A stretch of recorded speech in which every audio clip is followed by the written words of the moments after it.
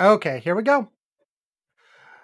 So, I saw you adding a few things to the list in the last few seconds, including something that was already there. But let's Where?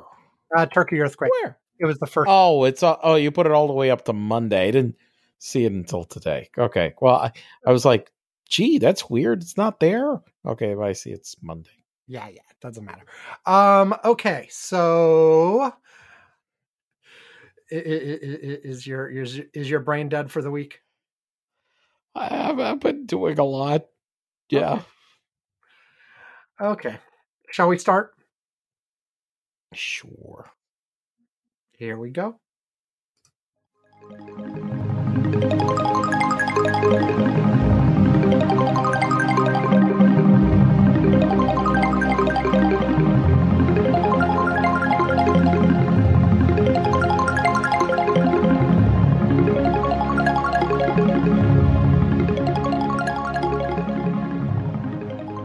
Welcome to Curmudgeon's Corner for Saturday, February 11th, 2023.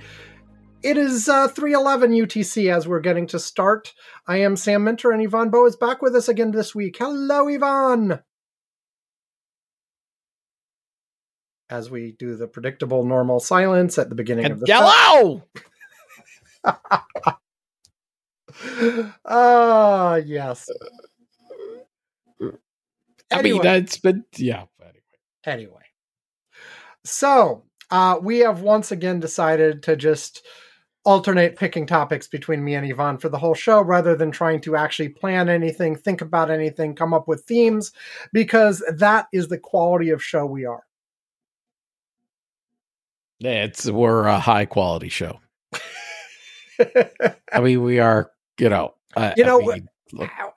the possibility we're of not tech, non-tech. We're not streaming white noise. Yeah, how long are you going to bring up this white noise thing? Probably as long as I've kept bringing up the death of Fidel Castro. Oh, okay. So about like 30 years. Basically.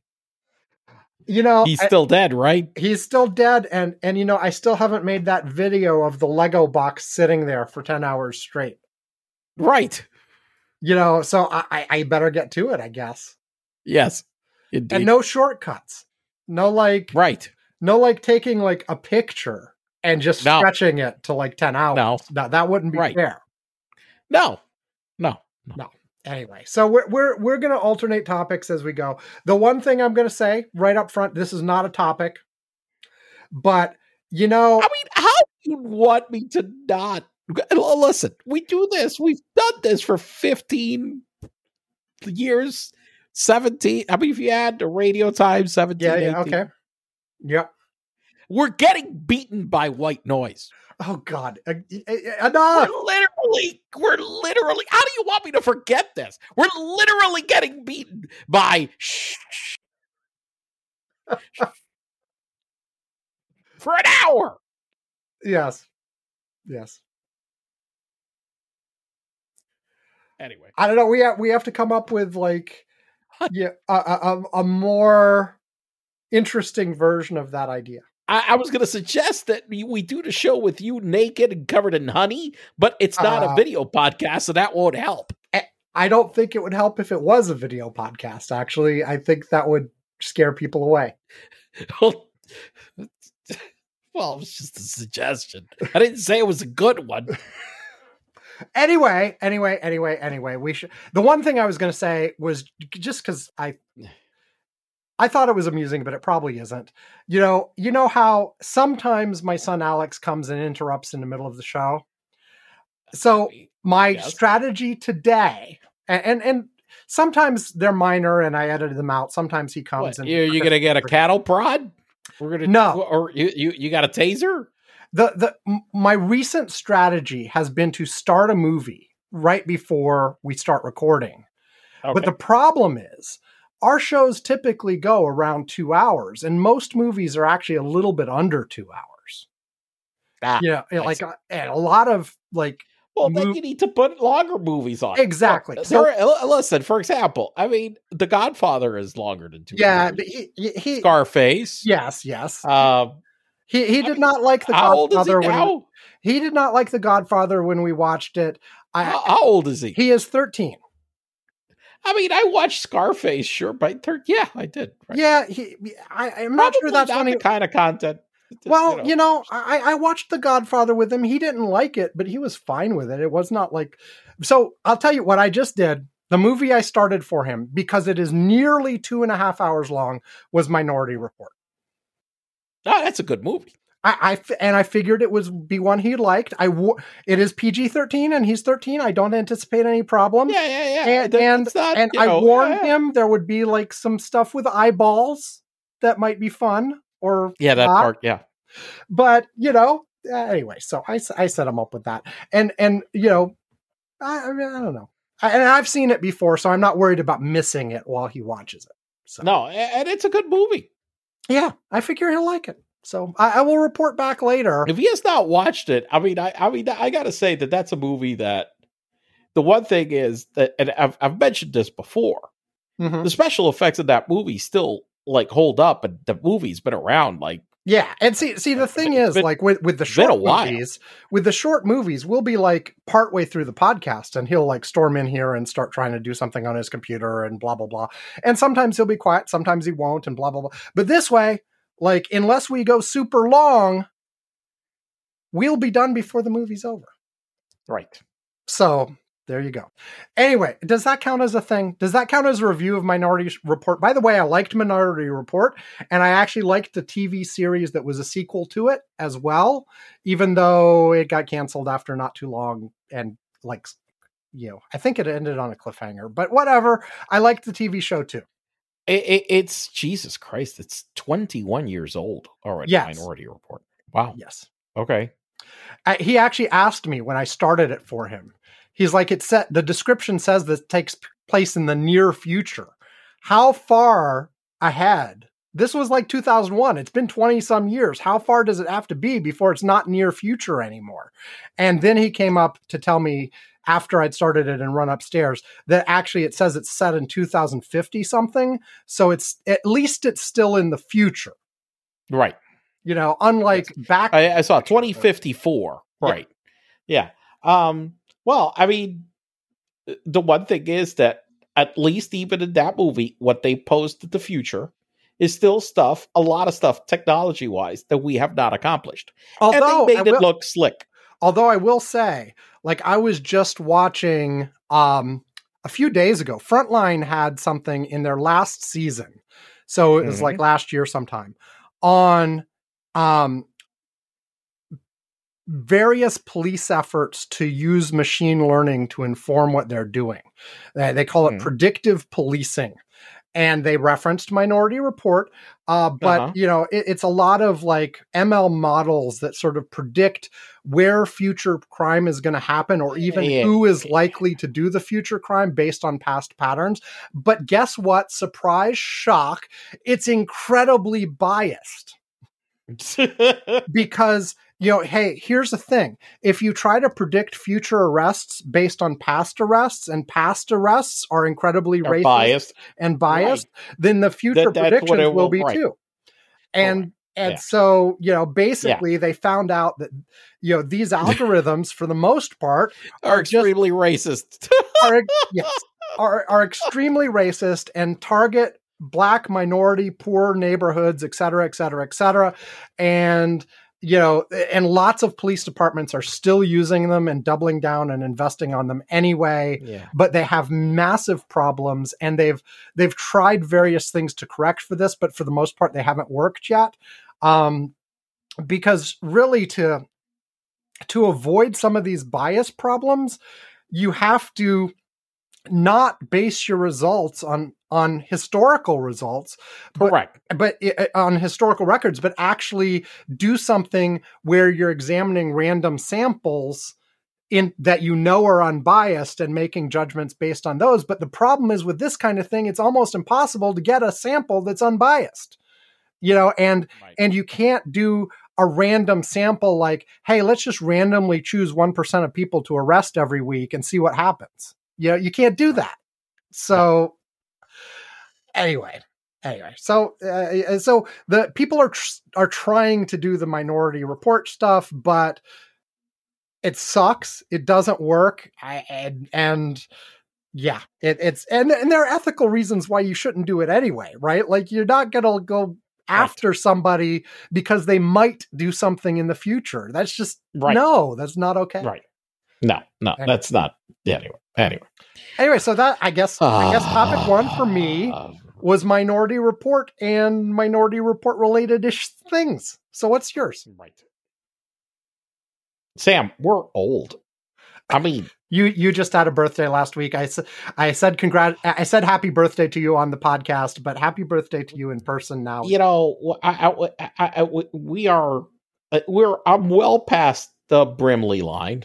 Mm-hmm. For those of you not familiar with the Brimley line defines, the Bobit in Cocoon when Wilford Brimley played a retired 70-something year old something, even though he was apparently 50. You know, another line you've passed that there's an account I follow that tracks this one as you were born closer to World War II than today. Shit. Really? Uh-huh. Oh, fuck. By a lot, actually. By a lot right now, yeah. Jesus Christ. Well, hell, actually, we can go further than that. Yeah, the you were born Cocoon line right now is November 4th. May 18th, 1972. So if you were born before that, you would be, that's the Brimley line right there. I am about a year and a half, a little past that at this point. We're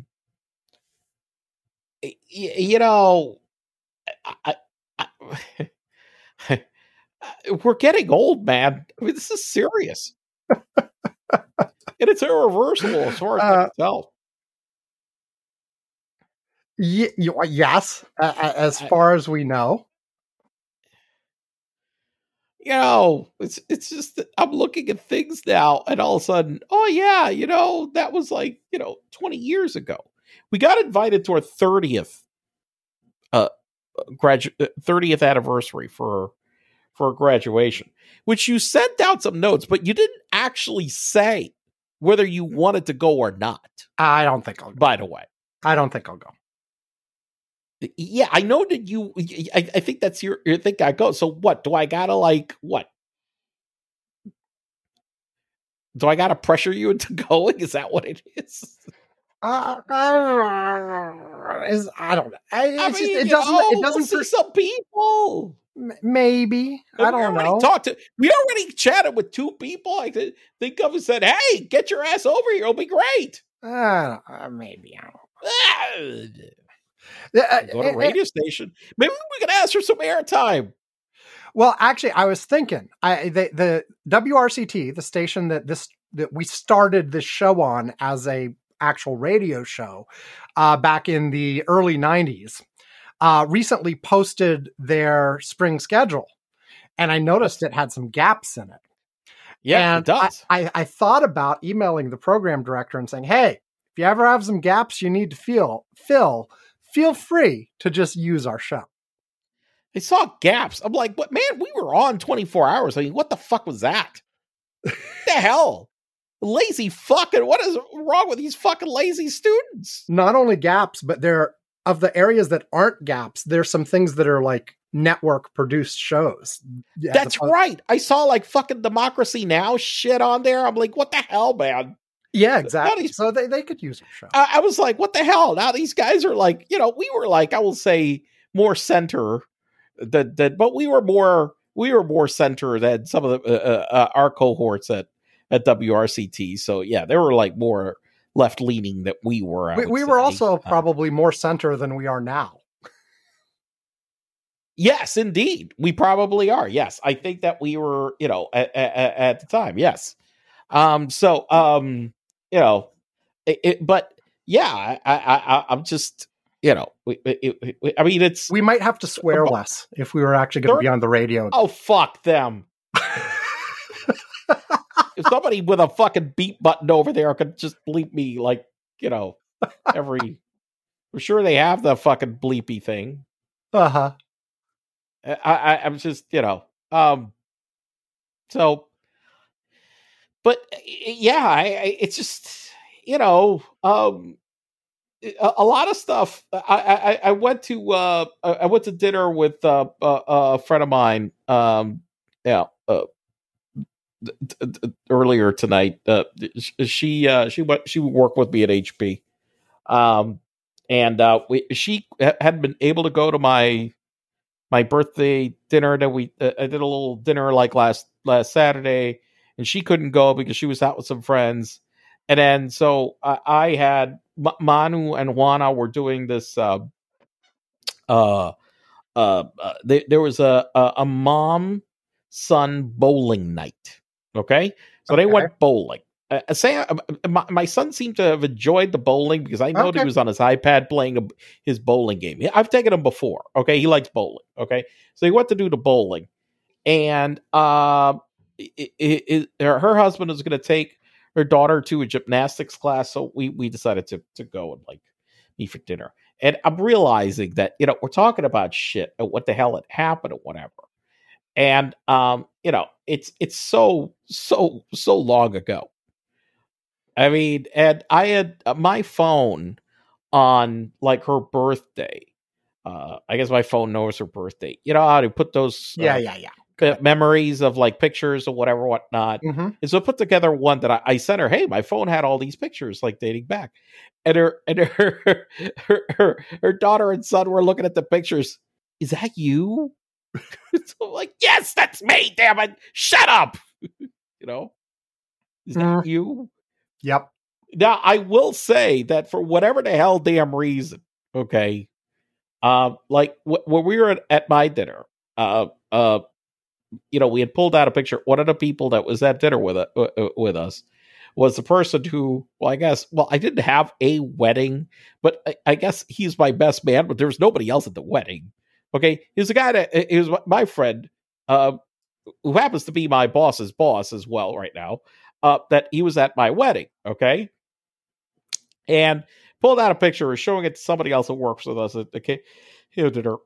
And the one thing that was the remark was like, hell, everybody isn't unrecognizable except Ivan, who looks the same. Uh-huh. So I guess that's not that bad. My hairline, for some reason, still like holds up in some way. But I'm like, but yeah, you look at the picture and everybody is drastically different. Not that they look bad right now. Just 20, almost 20 years, I guess, does that to most people. But there's another thing. I look at old pictures. I dress with a lot of the same similar type clothes. I don't cut my hair that different. But man, look, I had to help my friend get out of the car today because this is a thing that I have. I have a sedan. Okay, you have a lot of people right now that are not used to sitting down in sedans. Okay, I don't know if you've noticed this. Well, no, probably not, because you don't get out that much. But one thing that I've noticed is that so many people are used to SUVs, which are high up to get up and get back down. That from an SUV, it may be more difficult slightly difficult to get up in the car, but to get out, you're going down, right? Okay, so it's slightly easier to just hop down. Now, when you're in a sedan, right, you're low, and my car is pretty low. It's all such she's trying to get out of the car. Now, granted, she had about 5 months ago. She fractured her ankle. Okay, a very athletic person. She fractured her ankle, so she's still in recovery for that. But what I said is that I had to actually help her out of the car, and I'm like, what the fuck? This is how old we are now that I have to, at this point, I have to start helping you get the fuck out of the car. So we were laughing about this. This is the stage. This is the stage where we're at right now. Right. I mean, 2 weeks ago, I needed help from my wife to get out of the bed because I did these exercises that hurt so much that I could not get out of bed. She actually had to push me up. She had to push me from behind for me to be able to get off the bed. That's nice. This is terrible. Okay. We should move on. Anyway. I will say one more thing. I noted earlier that you were well past being born closer to World War II than today. Correct. But you are only a few months away from being closer to World War I than today. Oh, fuck me. What? Right now, the midpoint between... Wait, World War III... World War III. No. One. Right. One, not, no, ended... was started 1914. No. When it ended November 11th, 1918. The midpoint... I was going to say 19, but okay, 1918, yeah. And the midpoint between that and today is December 26, 1970. And so...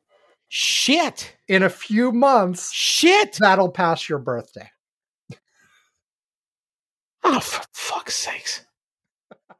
Okay, then.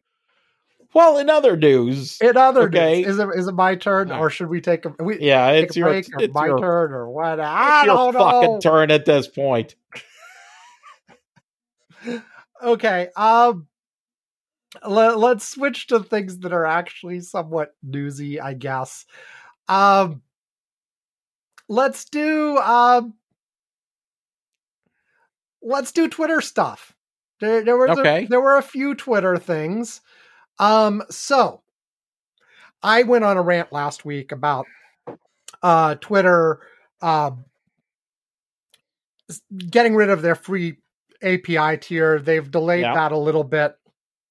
But they have announced their new pricing. There is a new free tier. There is a whatever, but anybody would have to be nuts to spend any significant time doing anything based on that, because it just changes randomly on a whim day by day.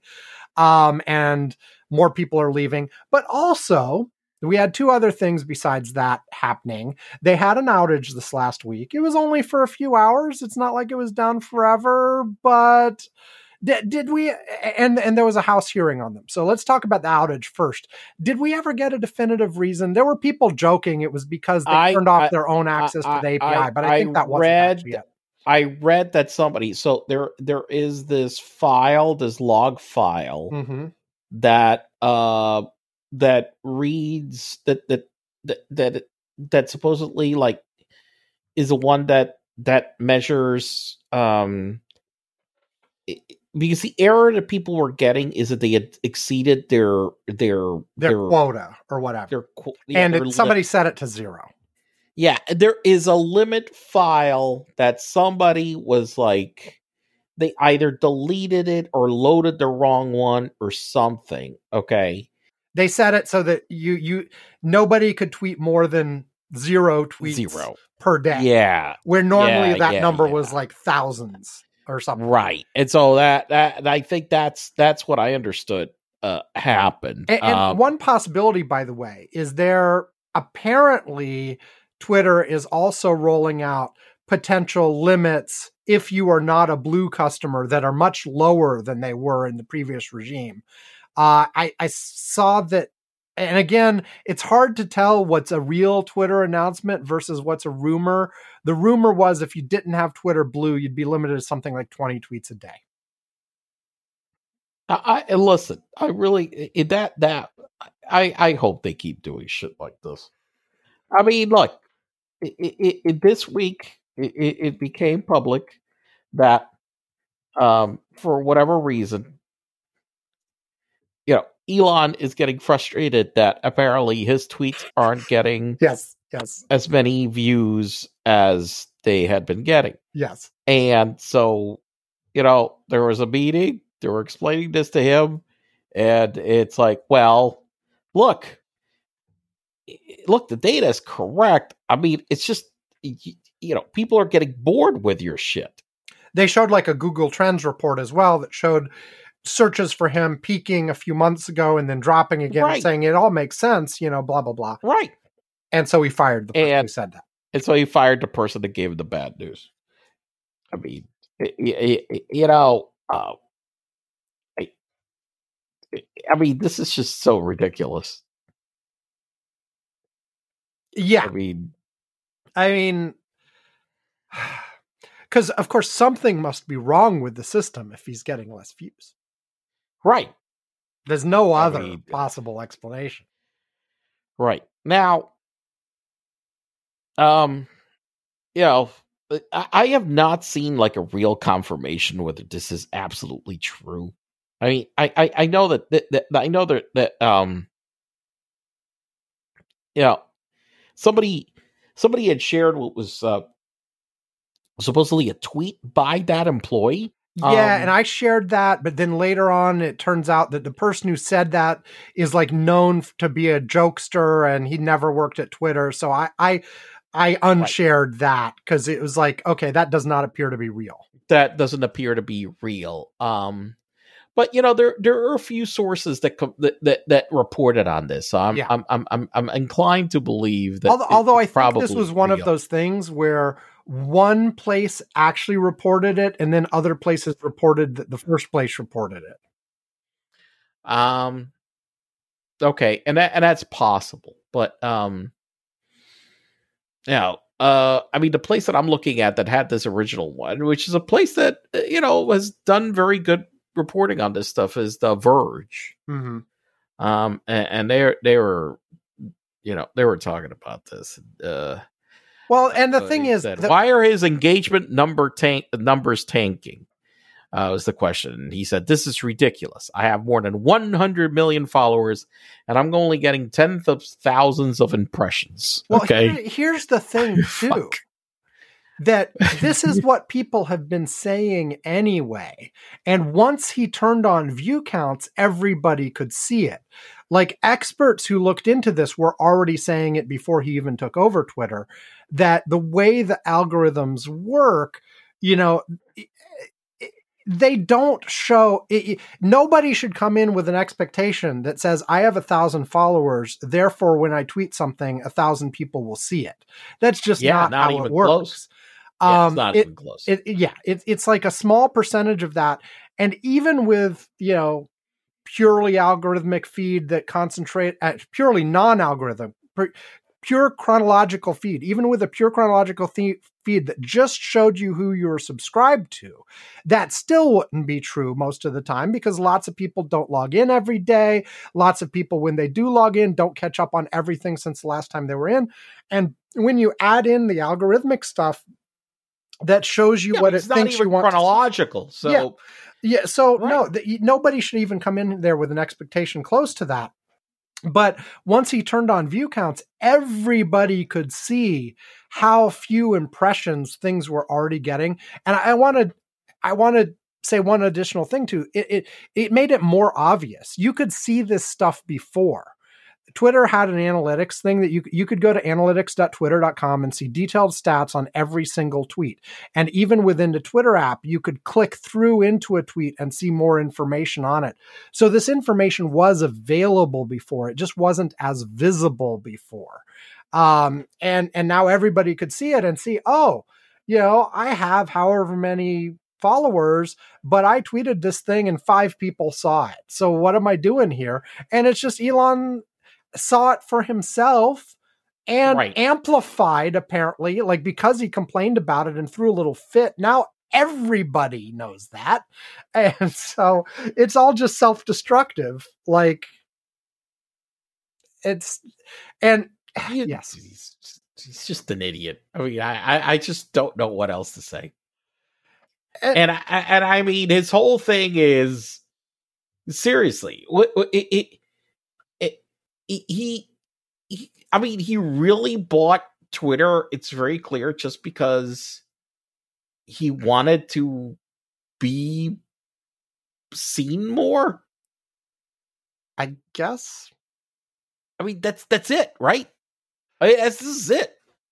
Nothing else. Well, and I guess the question is, like, since he's busy destroying its value and its profitability and everything else like that, although apparently he is getting more of the, like, my pillow type of advertisers are coming towards it, while everybody else is running away. Can I just say something that is not a profitable mark? That is not profitable. As a matter of fact, there is data that we've known for at Fox. This is something that happened really seriously with a whole bunch of these programs that went like that bad MAGA. That when all your advertisers were just that shit, okay, the programs themselves weren't making money, especially from the advertising. Now, because Fox has a lot of subscribers and they collect fees from other things, whatever, their only profit isn't from that. But what it meant is that you're carrying this as a loss leader, basically. Mm-hmm. This was not a profitable program to carry. You could do a lot of other things that were more profitable with the time. And it's not this. This is not a fucking profitable business model. Well, and the whole thing with that is, again, if Elon's main thing is he just wanted to be seen and heard more and blah, blah, blah, blah, blah, if he's willing to spend a shitload of his own money each quarter, like throwing into this thing in order to pay the debt and stuff, I guess he can, right? Like he can go until he's not a billionaire anymore. I mean, sure. Yeah. I mean, that's a brilliant plan, I guess. I mean, yeah. I mean, look, Tesla is not doing badly because Tesla was doing badly several years ago. Okay. Tesla nearly went bankrupt by his own admission. Even with a whole bunch of capital requirements that Tesla has had and other faux pas that they have, self-inflicted problems and increased competition, it's not doing terribly. I do think that they have a really complicated future outlook, but they are. I mean, they're a company with sales in this, $60-70 billion range, and with some operating cash flow in the several $1 billion a year. Now, he's not the sole owner of Tesla, right? Okay. And it's not like they have an ability to pay him dividends, but at least like at this point, there has been a recovery. And I love how, oh, look, Tesla rallied 60%. And I'm like, okay, clowns, it was down 80%.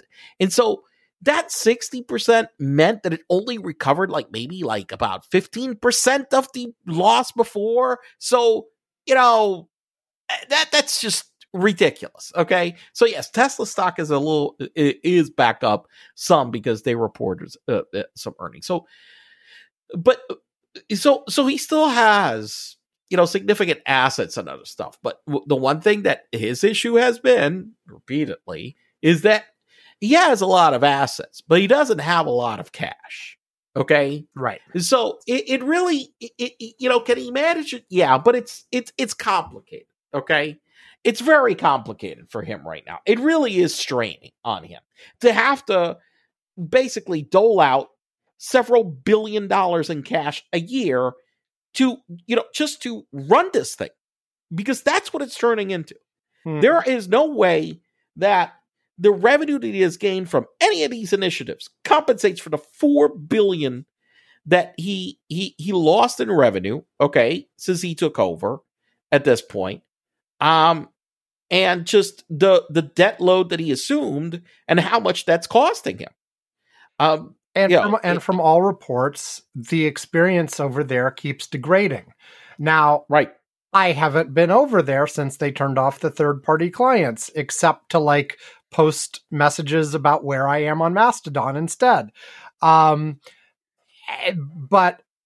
you keep hearing about how people who are still going there regularly, the advertisements are more and less quality, more advertisements, but lower quality advertisements. There glitches in the behavior more and more often. I mean, we had the multi-hour outage this week, but even when it's up, apparently things are just glitchy and not always working right and blah, blah, blah. Of course, you got rid of the third-party clients with all the shenanigans with the API, even though they are leaving on a free tier at this point. Lots of the the helpful robot traffic is leaving or gone or degraded. This is anything from like the joke accounts and the things that post cute animals to things that automatically post traffic conditions and things like that. Like some of them will stick around, some of them won't, now that he reversed himself. And you can, I forget what the limit is, but there's some number of tweets you can post for free before they start charging you. Although you still can't read. You have to pay for reading from Twitter. You can only tweet without it. Anyway, and all this kind of stuff. So I don't know.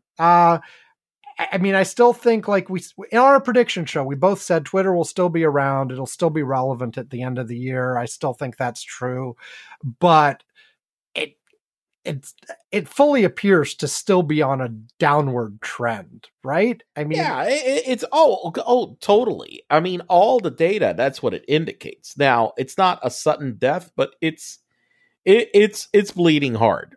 Okay, yeah. That's for sure. It's bleeding. It's not, it's not, it's not bleeding that it's going to die tomorrow, but it's bleeding, and he's not being able to stop it, and he's frustrated. I mean, this whole bullshit with his views and things. I mean, that's just so ridiculous. I mean, just. So, I'm tempted to move into some Mastodon stuff, but let's leave that out. We'll do that some other week. The other Twitter thing go ahead. Is the other Twitter? No. If we're on Twitter, let's keep going on Twitter. Yeah, yes. Yeah. The other Twitter thing is there were House hearings this week on Twitter's treatment of the Hunter Biden story with his laptop. Did that go well? How did that go for the Republicans? Well, for any observer who was not already completely in the tank for the Republican version of this story, it was a disaster. Because on their questioning of the Twitter employees involved, so first of all, on their straight up questioning about the Hunter Biden story and everything else, they were able to consistently and rationally and calmly explain exactly what they did and why, and that they were. Oh, wait, really? And that the government was not involved in pressuring them in any way, but here are the guidelines, blah, blah, blah, blah, blah. And basically able to give rational answers to everything that was coming up. No matter how much the Republicans in question were going nuts and pounding on the table, and was it Boebert or MTG? I forget. One of them who was complaining about her own account being shut down, and it's like, well, it's because they're and then the Democrat asked, well, why did you shut down their account? And they're like, well, because she was consistently posting COVID misinformation and violating our policy. She was warned multiple times. She did not stop. And so we shut her down. It was that kind of thing over and over and over again, where it's like, yeah, we did what we did. Here are the guidelines that were violated. Here was our thought process. Here's what we did. And we admit we made a mistake on the Hunter Biden situation in terms of the degree to which we censored it, because they did. But it was reversed like 24 hours later, and the story still just got lots of play. So basically they were able to give good answers to every question they were asked. And then the Democrats asked questions that revealed that, hey, who actually was pressuring Twitter? Donald Trump and the White House. The White House was repeatedly asking. They asked them to take down something by Chrissy Teigen insulting the president. I forget exactly what she said. Swear words were involved. As one example, there were other examples too, and they pointed out that what you could actually see, if you examine the pattern, is Twitter bending over backwards not to enforce against Donald Trump and other Republicans, because they were repeatedly violating the Twitter rules over and over and over again. And Twitter was, we don't want to appear biased, so we're going to give them another chance over and over and over again. That's the bias that was really happening. Amazing. So let me get this straight. So they weren't shadow banning them. No, like, they sometimes were shadow banning. Just to be clear, that was a standard moderation policy of you reducing visibility on content that was potentially violating no. the rule. But in the case of what they were, no, but what I'm saying is that in the case of some of these high profile cases where they were saying yes that Twitter was being more favorable to Democrats and blah blah blah. Yeah. The reality was it was completely the opposite. What conservatives call shadow banning is a standard practice to reduce visibility on things that may be problematic. However, anybody who's done an unbiased review of this actually shows it happening to left-wing people more often than right-wing people on Twitter. And apparently some of the testimony we've got is like all of this stuff, like Twitter was basically afraid of offending Republicans. And so they gave Republicans a lot of extra chances that they didn't necessarily give Democrats. And that includes the extreme wings as well, like extreme MAGA versus like extreme left-wing folks. Same thing. And so, yeah, like, look, the bottom line is, as we've said over and over again, Twitter, I hate to use this term, but they were doing their best. They were trying to do the right thing, and they were trying to be as even-handed as possible. And in cases where they were accused of not being even-handed, they actually responded to that by biasing towards the people who were yelling at them. So let me see I will say, however, from the Republican committee point of view, none of this matters, because the stuff that looks bad for them won't show up on Fox News and the other places where these people, travel and get their news. So you won't get this. If you sat there and watched the hearings, which I didn't, by the way, I watched some summaries, blah, blah, blah. But if you would get a very different impression than if you watched the Fox News coverage of this, for instance. Yeah, no kidding. Really? Yeah. Jeez, by the way, I was looking up because I couldn't remember the exact insult that Chrissy Teigen had said to Trump. It is, I don't know, something about, it was a reply to some tweet from Trump that I can't find even that one. But I'm not even looking at Twitter. I'm looking at a news story about this. And Chrissy Teigen answered, "LOL, what a pussy ass bitch. Tagged everyone but me. An honor, Mr. President." I think there may have been more than one then, because that's not the one I heard. There's more than one, but this is the one that was the one that he was like, the insult that made him go nuts was called. That's the one that it got calling him guys, because it started guys like boring musician John Legend and his filthy mouth wife are talking now about how great it is, but I didn't see them around when we needed help getting it passed. And that's the one that he, he tagged her husband, but not her. And that's where she replied, "LOL, what a pussy ass bitch. Okay. Tracked everyone but me, and honor, Mr. President."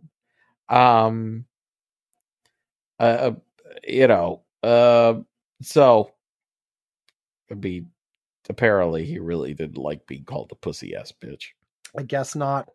But he is. Anyway, the hearings went how they went. There'll be more of these things all the time.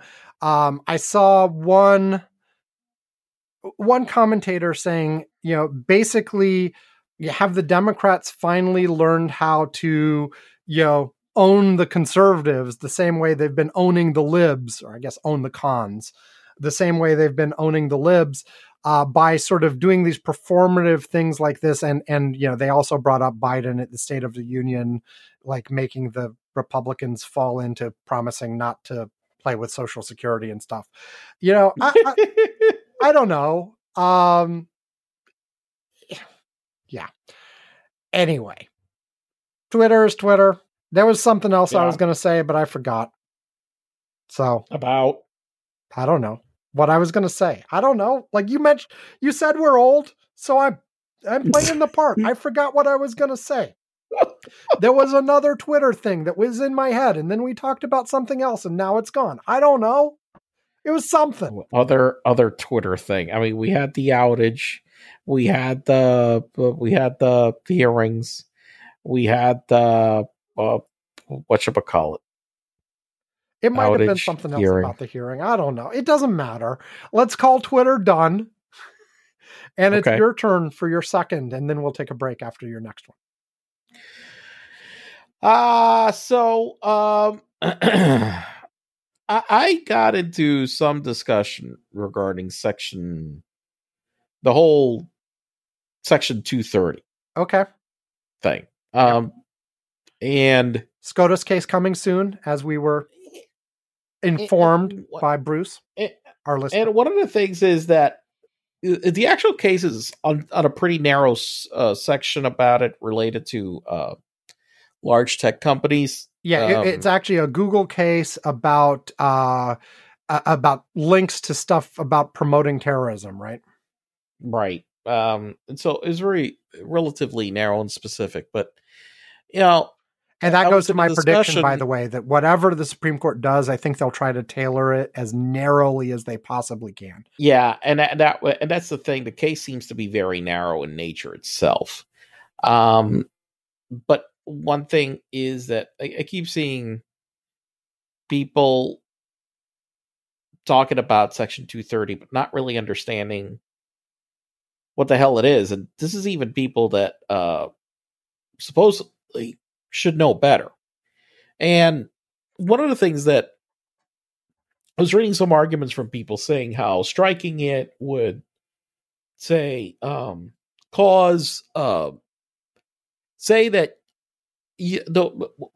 say we put a comment section on our Curmudgeon's Corner podcast page. Yes. How, oh my God, it would throw us all out of, we couldn't do it. That nobody would do such a thing, blah, blah, blah. And, I went and I pulled it up because I mean, I remember some of it, but not by reading directly to text. So I decided, let me pull this thing up again, because I'm what I'm remembering about what the legal protection in here is and what people are hyperventilating about is not, they're not, they're not correct. Okay. And so I went and I pulled it. Okay. And I'm looking at the section specifically related to this, which is protection for Good Samaritan blocking and screening of offensive material. Okay. Treatment of publisher or speaker. Okay. Section 1. This is directly from the law. No provider or user of an interactive computer service should be treated as a publisher. And this is the key here. Or speaker of any information provided by another information content provider. No provider or user of an interactive computer service shall be held liable on account of any action taken voluntarily in good faith to restrict access or to availability of material that the provider or user considered to be obscene, lewd, lascivious, blah, blah, blah. The second is any action taken to enable or to make available to information content providers or others the technical means to restrict the access to the material. But the first part is really the most important part, which is no provider or user of an interactive computer service shall be treated as the publisher or speaker of any information provided by another. Okay? And I think that's the part where people all get twisted about this. Well, if you take away that protection, then, nobody will do anything. And I think that's just bullshit. I really, this is, somebody discussion was equating it to the same arguments that the auto industry used to make to try to avoid liability for what happened with their cars. Oh, it's the driver. It's just the driver. It's not us. Mm-hmm. It's the driver. And I really think that the problem here is that because so many of these companies are doing all of this stuff that we were just talking about before, in terms of moderating, banning, pushing, whatever, man, it really turns them into fucking publishers. Yeah. It really does. And they're using this to avoid that liability. I think I think you're right to a large degree, especially the large publishers. I mean, and by publishers, I mean Facebook, I mean Twitter, I mean the big guys, right? But folks that are a lot smaller, like Wikipedia and others, are still very concerned about this, because you're right, it won't make it so people won't do anything. But depending on how the court decides to do stuff in detail, it could significantly add to the burden required of somebody doing something. Oh, like hell yes. And you know what? But you know what? Wait. But that's the part. It does add to the burden. But here's the thing. Yes. Here's the thing. If you add to the burden, you end up doing it just like a lot of regulation, if done wrongly, will add to the burden in such a way that the big companies can swallow the cost and deal with it and do something. I don't buy that but shit. you put small companies out of business. I don't buy that shit. I think that that's a red herring. I don't buy that shit. That's the argument that everybody keeps telling me about this. You know, what I was thinking, the equivalent of, 30 years ago, apparently it was, okay, because we're old. Mm-hmm. When we were on radio, WRCT, yes, and we had this damn radio station, okay, and we had to follow these rules because we were the publishers of this content. Did we go and not put people on the air when they called on the phone? No, you had a thing to bleep them. Ah, that's right. We had a 7-second delay, and we had a bleep, and somebody had to monitor it in order to make sure that we were doing proper control of the content that was going out in the air. And also, we vetted who the hell was getting on the air. One of the things that tech companies do right now is, everybody keeps talking about bots, but why the fuck do we have the damn bots on these services? Because nobody authenticates who the fuck creates an account. Yes, because they want to grow as fast as they can, and it's not in their interest to add friction like verification. Exactly. And, so they don't want that. And so they do it in a way that really makes that you have more fucking bots. And you know what the thing is that all of these people that don't consider is the fucking harassment that we have right now. A big source of it is this fucking anonymity. Yeah, that is everybody is entitled to go out there and, man, talk to women that are online. Yeah, you're a white guy. You have to be really careful about real name policies and stuff too. Facebook tried that, got into some trouble. Listen, no. There's a difference. There's a difference between real name and authenticating who the hell has an account with you. Well, the thing there's got to be trackability, because there is a thing of, like, for example, I could get a phone line and I could block my caller ID.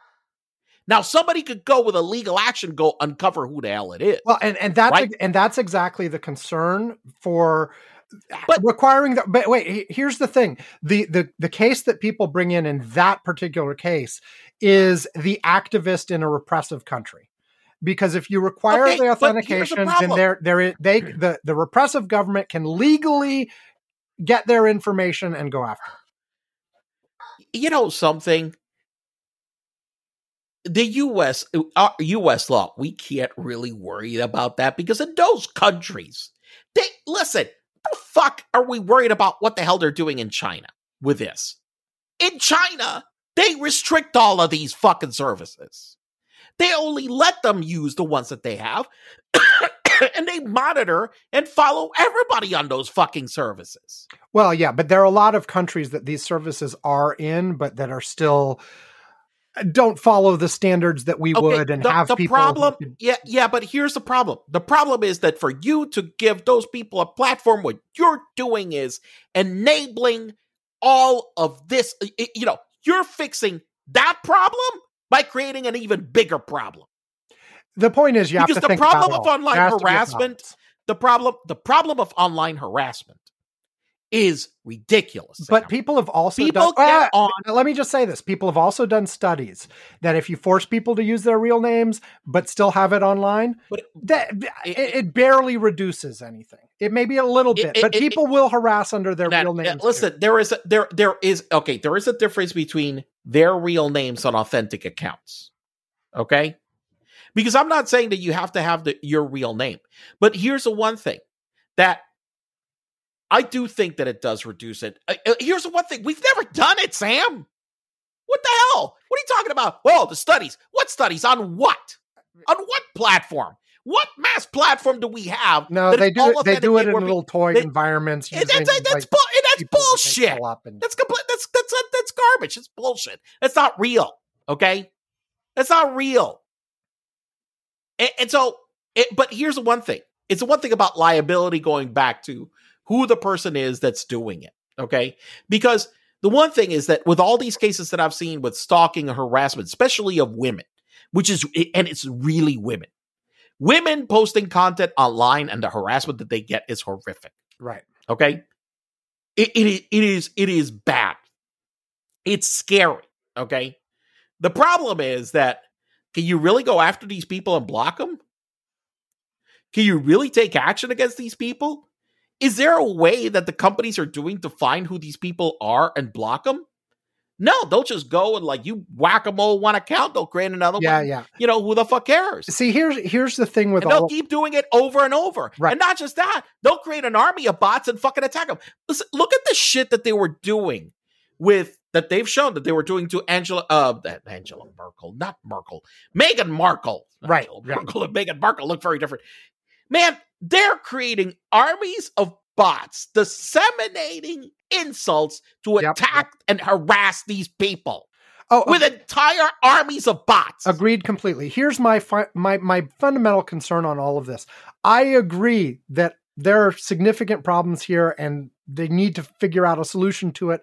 But I worry that when trying to solve it through either a new law or through the courts interpreting the law, the difference between something that actually helps and something that has so much collateral damage it causes problems is a very small difference. Wait, let me finish my thought. Is a very small difference, and someone knowledgeable who knew what they were doing has a chance of navigating that properly and doing something good.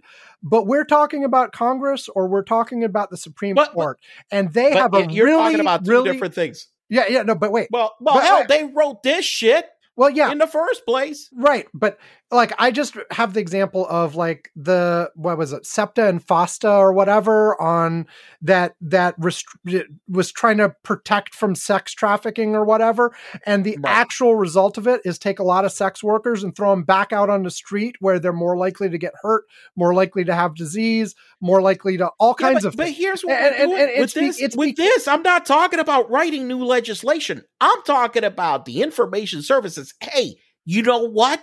You just can't act like you are not a fucking publisher because you are. Right. Now, and you know, if depending on how it's done, I think if it's done carefully and with a light touch and narrowly, like with a Supreme Court opinion that was well measured, you could have good results. What I worry about is either the Supreme Court or more like it's Supreme Court right now or Congress at some time in the future, doing something ham-handed and stupid, intending to solve this problem, but actually making. Listen, we can't pass a fucking debt limit increase. Forget about passing legislation. Congress. That's why I said Congress in the future. Right now, the imminent thing is Supreme Court, and I have my confidence level. Like I said, my prediction is the court will do something. Whatever they do here, they will make it very, very narrow. Either it'll be exactly like it is now, or they'll make a minor adjustment. I don't think they're going to do something big and heavy, but I do worry that you have a bunch of people who don't know what they're doing, don't understand the tech, don't understand the industry. And so the likelihood of them fucking something up while trying to fix it is high. Here's the one thing. The thing is that I'm not asking for somebody to write any motherfucking religion. I know you're asking. All I'm saying is strike this. And here's what I think that will happen. The thing is that companies will have to start actually, going back and saying, you know what? We need to know who the hell our users are. And we need to be able to really, authenticate them and not allow them to just create bot accounts for bot accounts without that. And we need to actually vet what the fuck is the content that is going out there. Now, you say the small providers. Here's what I think that winds up with these things. I think that if you make it that this happens, even for the small providers, you know what's going to wind up happening is that somebody's going to create an authentication and vetting service for smaller providers. What they're going to say, hey, you want to run your site? I'll charge you $50 and your self-service or whatever, because you're a small user. They're not going to be having to filter through thousands of messages. But hey, we'll give you the tools. We'll give you the authentication. We'll give you this. You created us a fucking service, and people will add it. I do believe that if you put the problem is to do it at any non-trivial scale is extremely expensive.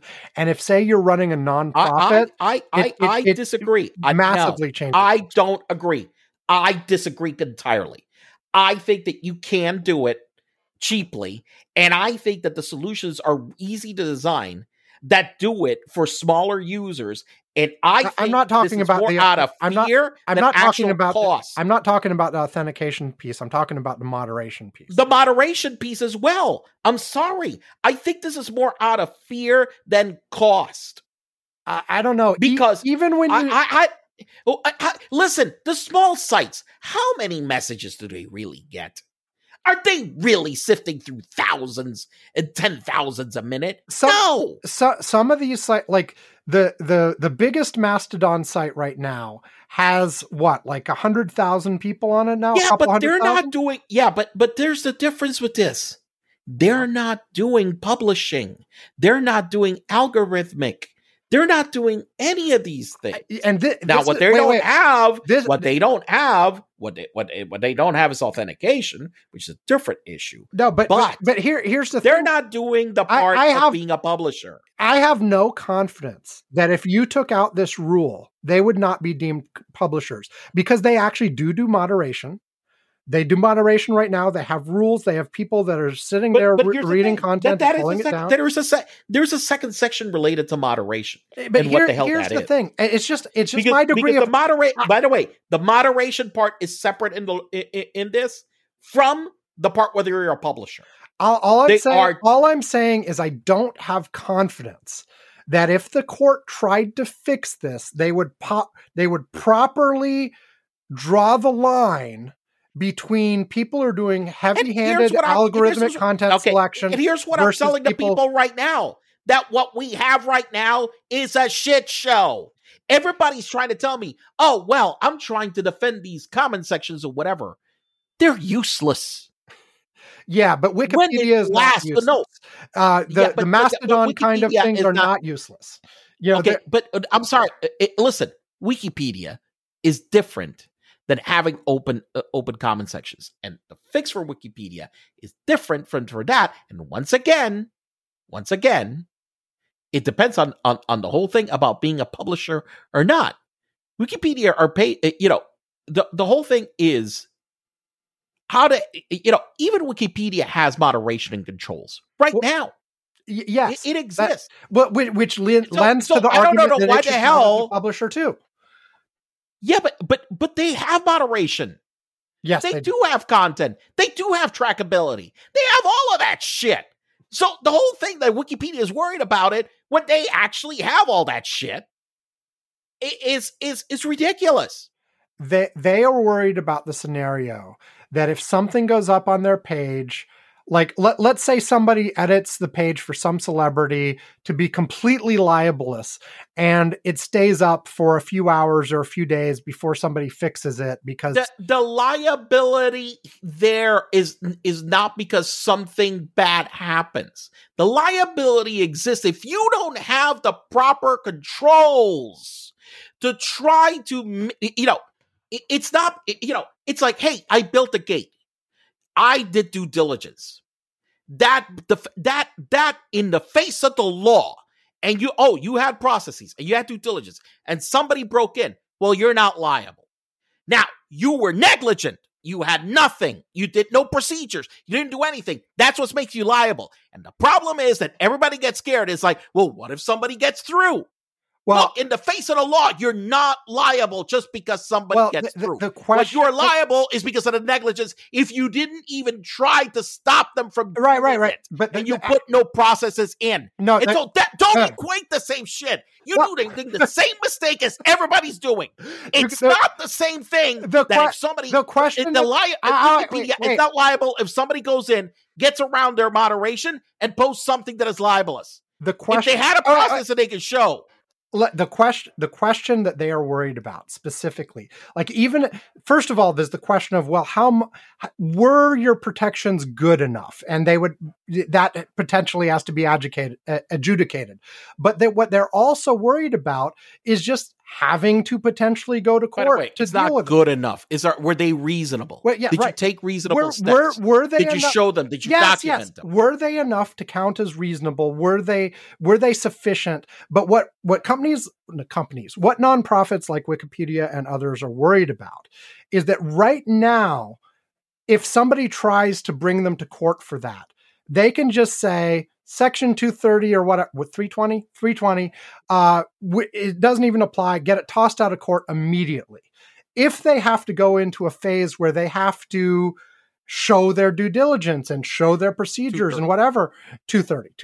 If they have to go to a section where, if they have to go to the next step, this is what happens. You know what? If they win the first case, then nobody goes after them again. Yes, exactly. But so this is the fear of the unknown. Yes. Well, small places are worried that they won't be able to afford to do it even once, and that people are worried that people will be scared away from even trying. Because again, I think that everybody, you know what?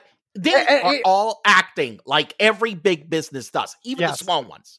I don't want any liability for anything because that's what they want. I want no liability. Hey, I want to open a store and I know it's got knives all over the place or whatever. People go walk into them. But hey, I don't want to be liable if somebody goes and cuts himself with one. So here's the thing.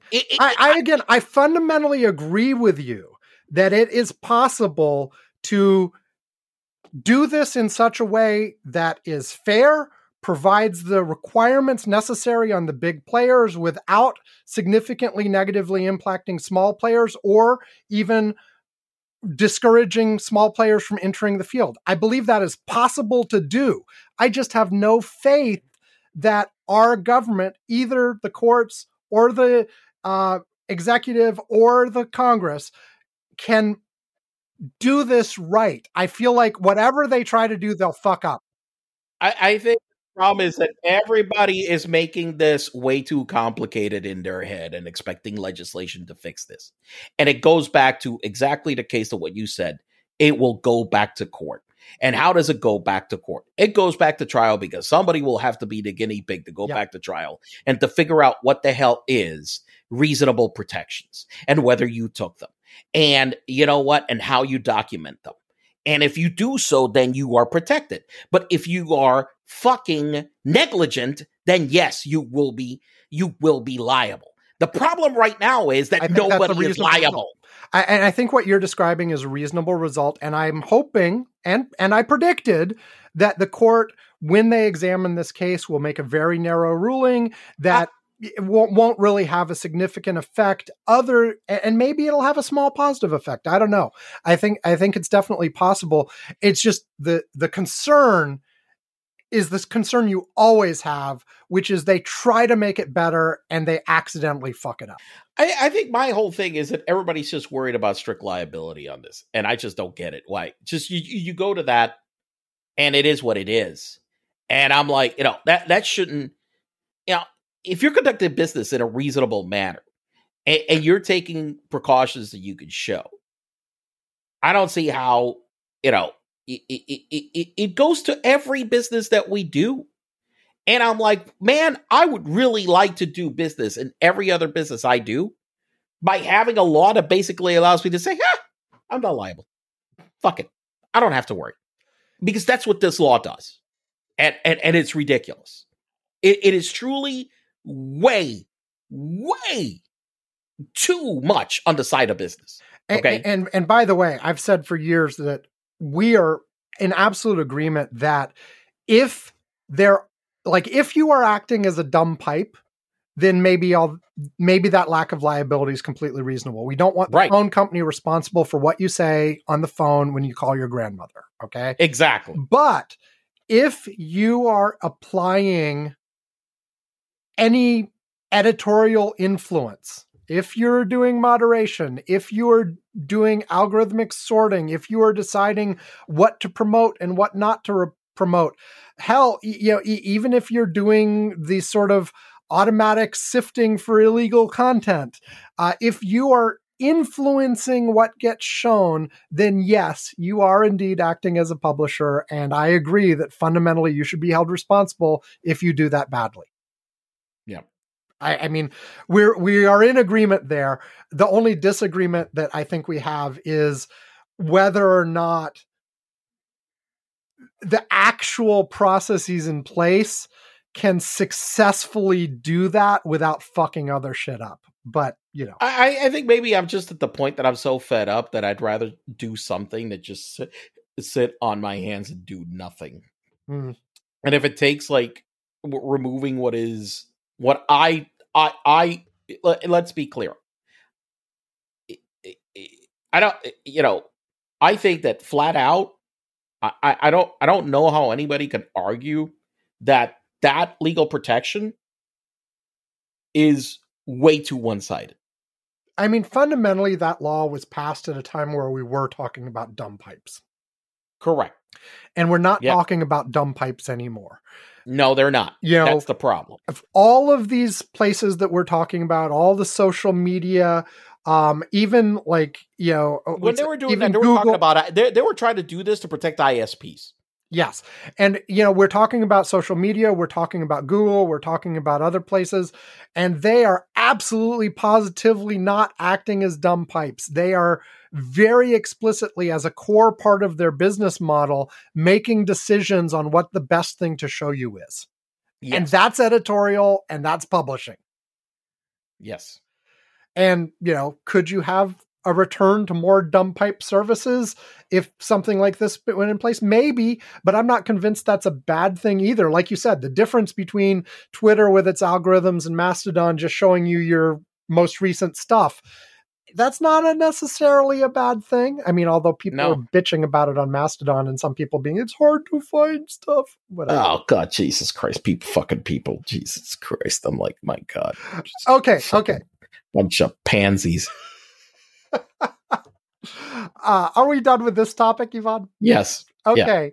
Yeah. We should have taken a break after the first two topics instead of going 4 without a break, but let's take a break. Let's take a break. And then come back with 2 more topics, not 4 more.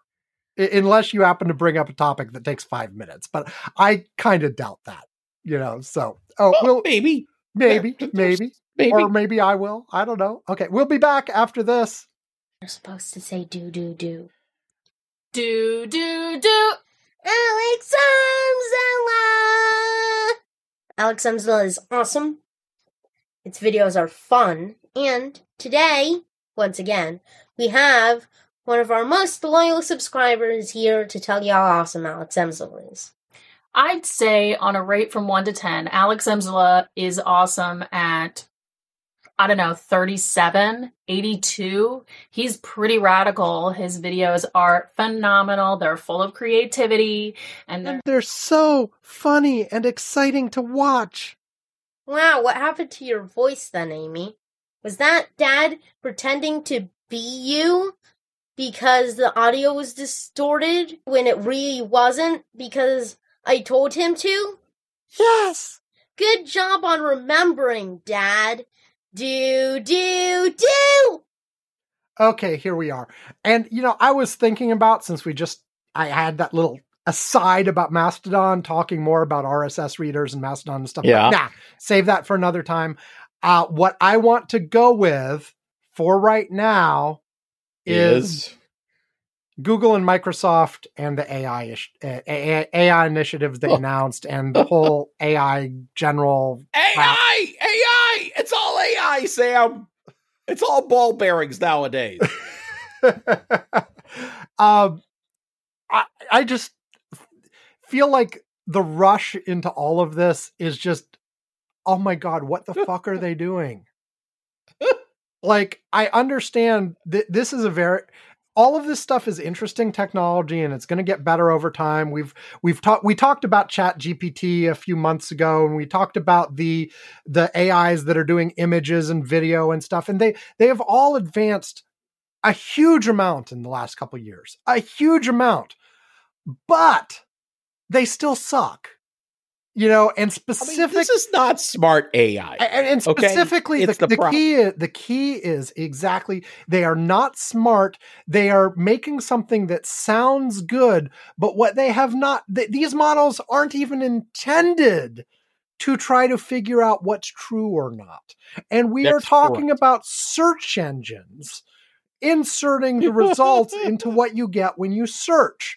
And right now, like Google, when they announced their initiative, produced an ad with an example of this, with some kid asking about what the James Webb Space Telescope had discovered, and the answers were wrong.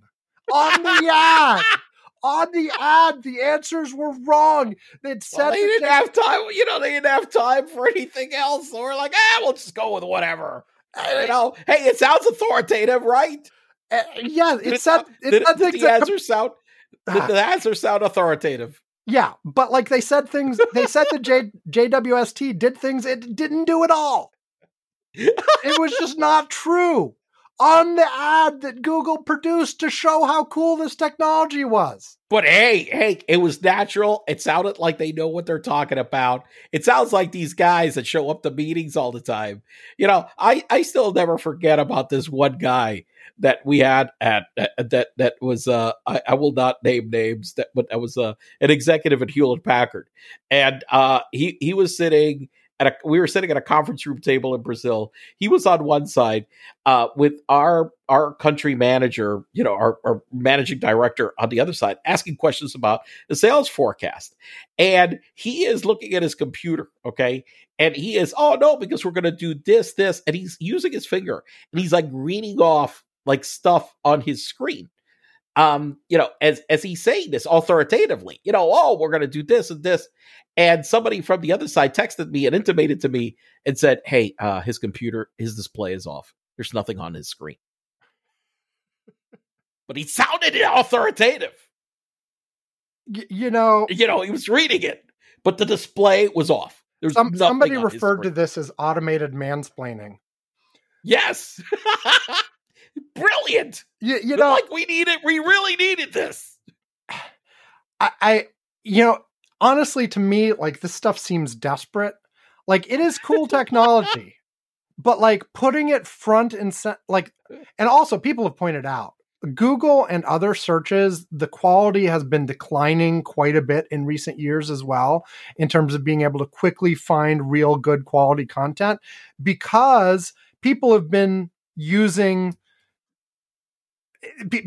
trying to game those systems so much that half the shit you get at the top is SEO bullshit, as opposed to actual authoritative sources that make any sense. Now, sometimes you can still get the good stuff depending on what you're searching, but there's a lot of crap out there.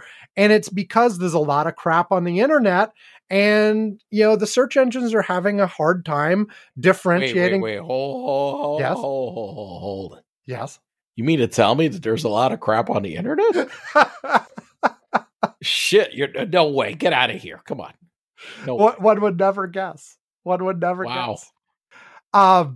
And we're getting back to the days where you start figuring out a few places that you kind of trust, and those are the places you go to, and you don't start at a big search engine.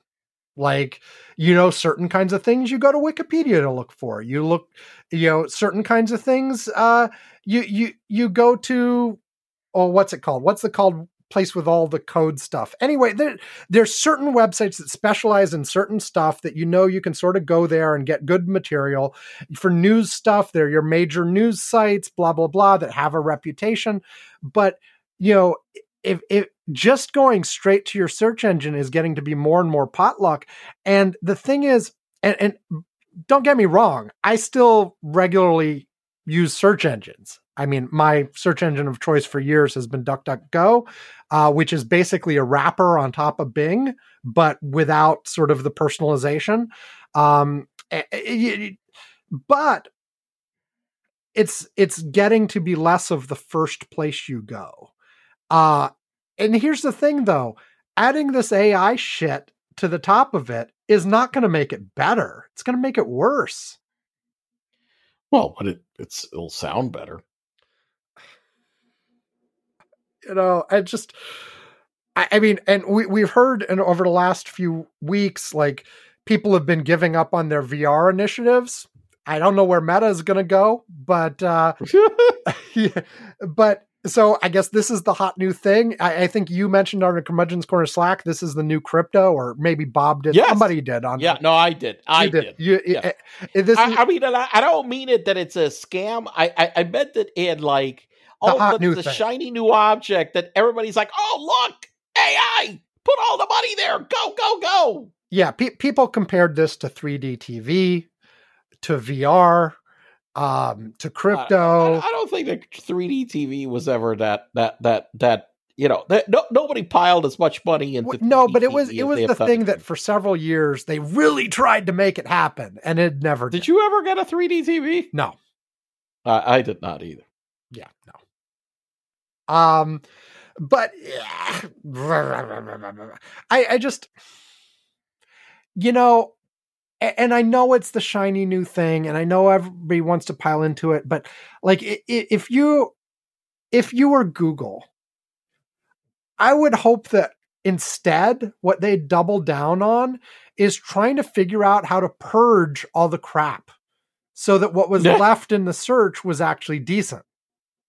Like, I don't know, it's just maybe a wild thought. And I know it's hard to tell the difference, but they like hard problems, right?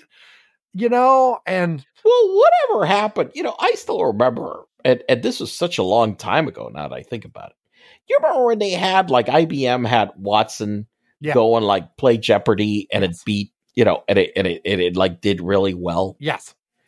Now IBM's AI efforts at whatever, I don't know, any of that, all that shit. I mean, IBM has been sliding into, I mean, they have been sliding as a company into obscurity significantly. Yeah, I mean, they really are not being talked about as a leader in any of this stuff when they used to be. And I'm just curious. It's like, I mean, that seemed to be like, okay, that's what you wanted, right? Mm-hmm. I mean, you wanted to be able to ask it questions and to have the correct answers to those fucking questions. Well, see, the thing is, it's the same. It is it's not the same technology. The new technology is developed further, but the problem is, if you give it a wider range of information to judge on, like if you trained Watson on the entire internet, it would get things wrong all the time.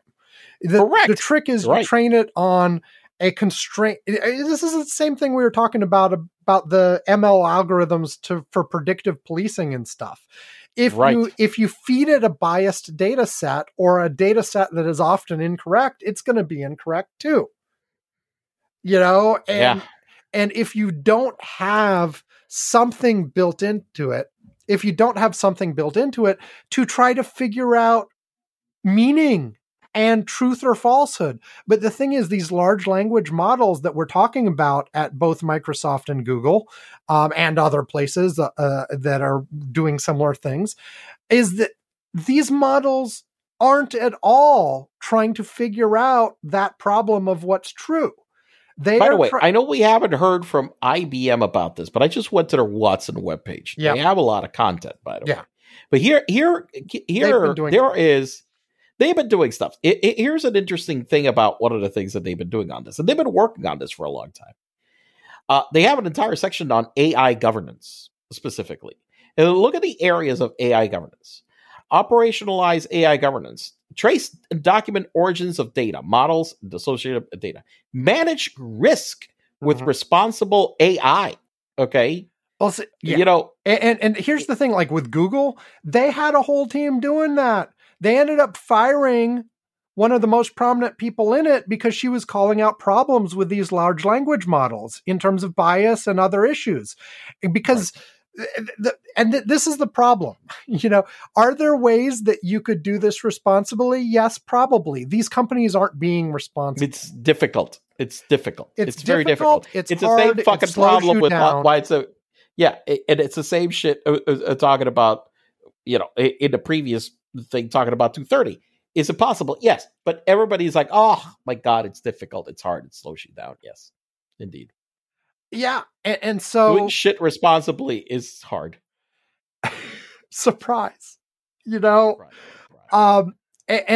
again, what I was saying about the large language models before, they're not interested in truth. That's not what they do. They are trying to basically predict based on what they see in the wild in their training data of, if you ask for something like this, what's a likely kind of answer based on what they've seen before. And they're getting very good at that. And they're getting good at pushing out language that sounds like what it's supposed to sound, whether it's an encyclopedia article or a letter or a song or a poem. These things are remarkable. Like, I played around with it some. It's actually pretty cool. But they're not trying to figure out what's true. Right. And I'm sure I hope somebody's working on that. It basically the same kind of logic you would expect from a human being trying to figure out something in terms of, okay, I have used these 5 sources. Let me research those sources and see which are reliable and which have, a history of accuracy and other people seem to like and blah, blah, blah. Right. And try to figure that out. Now, of course, if you are limited to only what you can find by Googling and you are susceptible to people spamming that and trying to convince you that this source is good, but it really isn't, that's tricky. It is tricky. Like, at some point, and this is true of humans too, you kind of have to figure out which sources are trustworthy and which ones are not. And if you do that incorrectly, you're going to end up thinking that QAnon is right about everything. Yep. And Democrats eat babies. They don't. Not most of them. Okay. But I don't. Eating a baby. I mean, how comes up with this stuff? It's a baby. I can't imagine they're even that tasty. No. I mean, Anyway. Yes. And I wonder, people have talked, I keep coming back to this sort of the expectation of exponential growth forever. And is all of this flailing fundamentally come back down to that? And at some point, some of these companies should be like, hey, we're a mature business now. Let's aim at stability rather than growth. I don't know. Crazy thoughts. Crazy thoughts. What are you? What kind? Okay, what are you? A fucking communist? What the hell is the matter with you? But or even like, if you're thinking long term rather than quarter to quarter, then somebody like Google could be like, "Hey, our core product is search. let's let's fuck the AI that makes it worse, and let's try to make our search better. And I know they've got people who are trying to. I know they have people who are trying to do that. They have to have, but they have to have whole teams doing it. But that's not where they're concentrating, and it's like they're chasing phantoms of the next big, huge thing and letting their core product go to shit because of it. Aren't Google shares where the founders have super voting rights? I think so. It's one of those ones that has the... Yes. Yeah, they do. The action preserved a majority control of founders Larry Page and Sergey Brin. So, so yeah, I mean, if Larry and Sergey wanted to do that and not, be chasing, after this shit, I think more. I think this was more a prestige thing than anything else. Mm-hmm. I think they just didn't want to be seen. Google had a reputation of being one of the top. They were doing lots of cool stuff with AI. Yes, and their Google Translate has made leaps and bounds over what Translate was doing years ago. They were publishing papers left and right. There's all kinds of cool AI stuff they were doing. And this seemed like somebody was beating them to the punch on something. And so they're reacting to it. But this is the wrong way to react to it. There are cool things you could do with AI other than so basically, well, Google so far they're just announced another chatbot, right? They're not saying they're putting this new chatbot right on the front page of Google like Bing is doing. Bing is putting this right on the front of their results. So with limits, okay, separated from their main search. Yes. So you're saying that Google's brilliant plan of doing a demo video. Do we still call it tape? No, not people do. There's people still call it tape. Yes. Well, I still hear it. Yeah, I still hear it. I still hear it even occasionally from young people. Yeah. But no. Yeah, they say tape. So demo tape. Okay, that basically shows that spewing all authoritative wrong answers isn't the right move.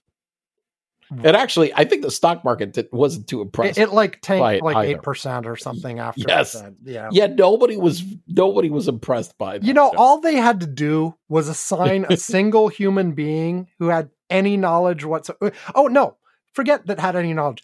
They could have assigned a single human being to Google what they were saying and see if it was correct before they put out the fucking ad.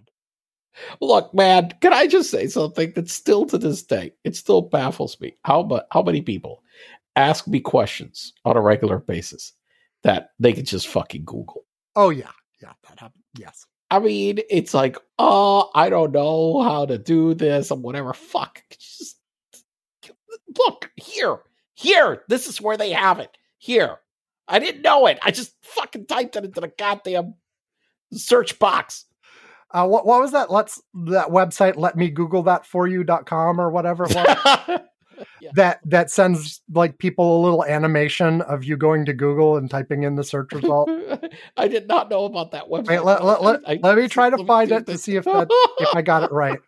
Let me Google that for you link.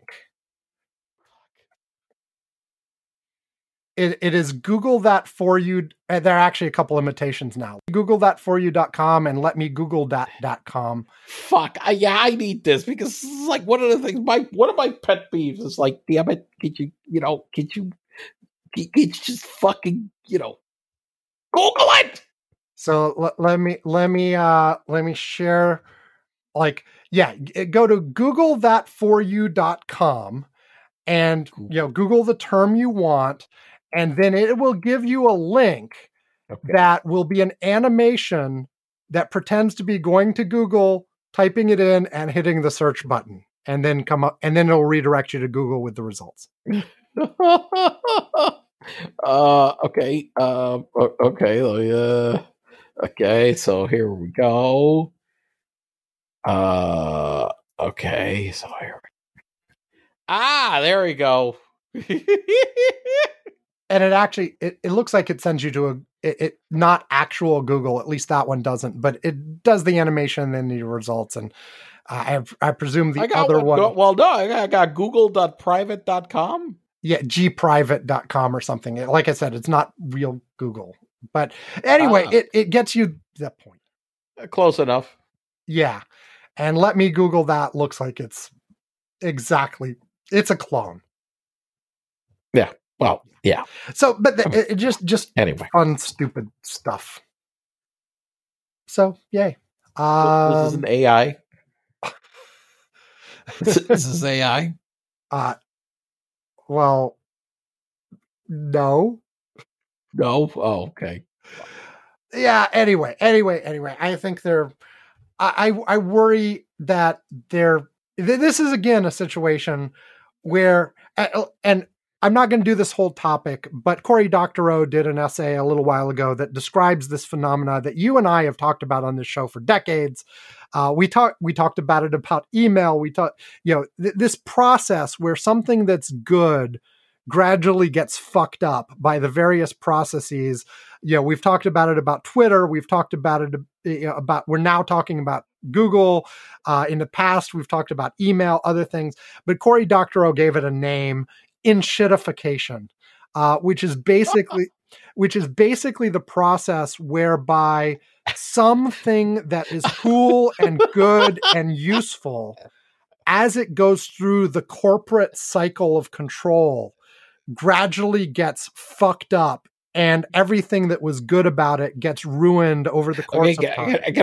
Okay, so Sam wrote this in our list of topics, and I, for quite a while, thought that it had to do something with ethnic cleansing. I kept reading ethnification. Ethnification. I'm like, did some ethnic what?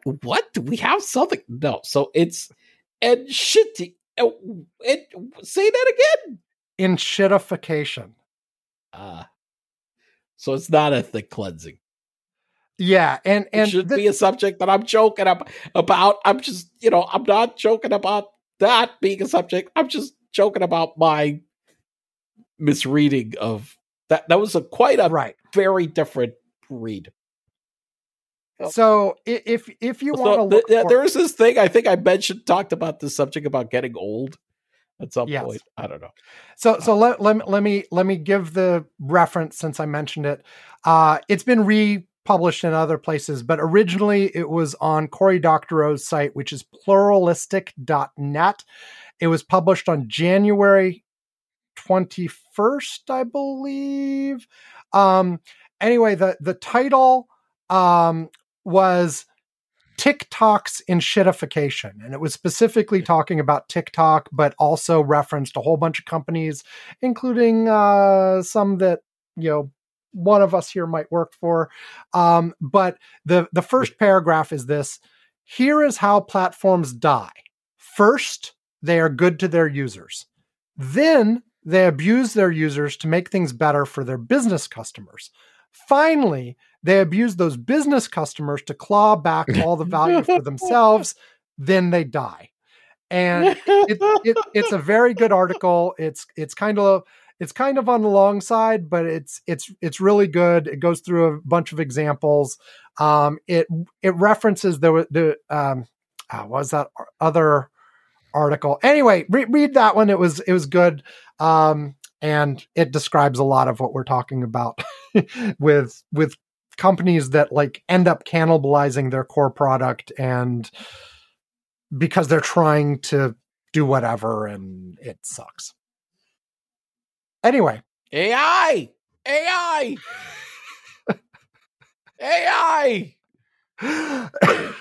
Yes, let's do that.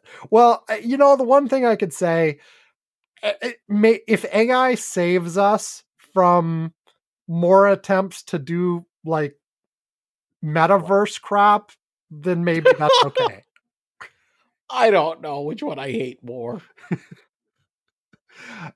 The other article it references, by the way, which is also really good, and you'll find a link to it in the first one I mentioned, is by Kat Valenti, who published this on her Substack on December 22nd.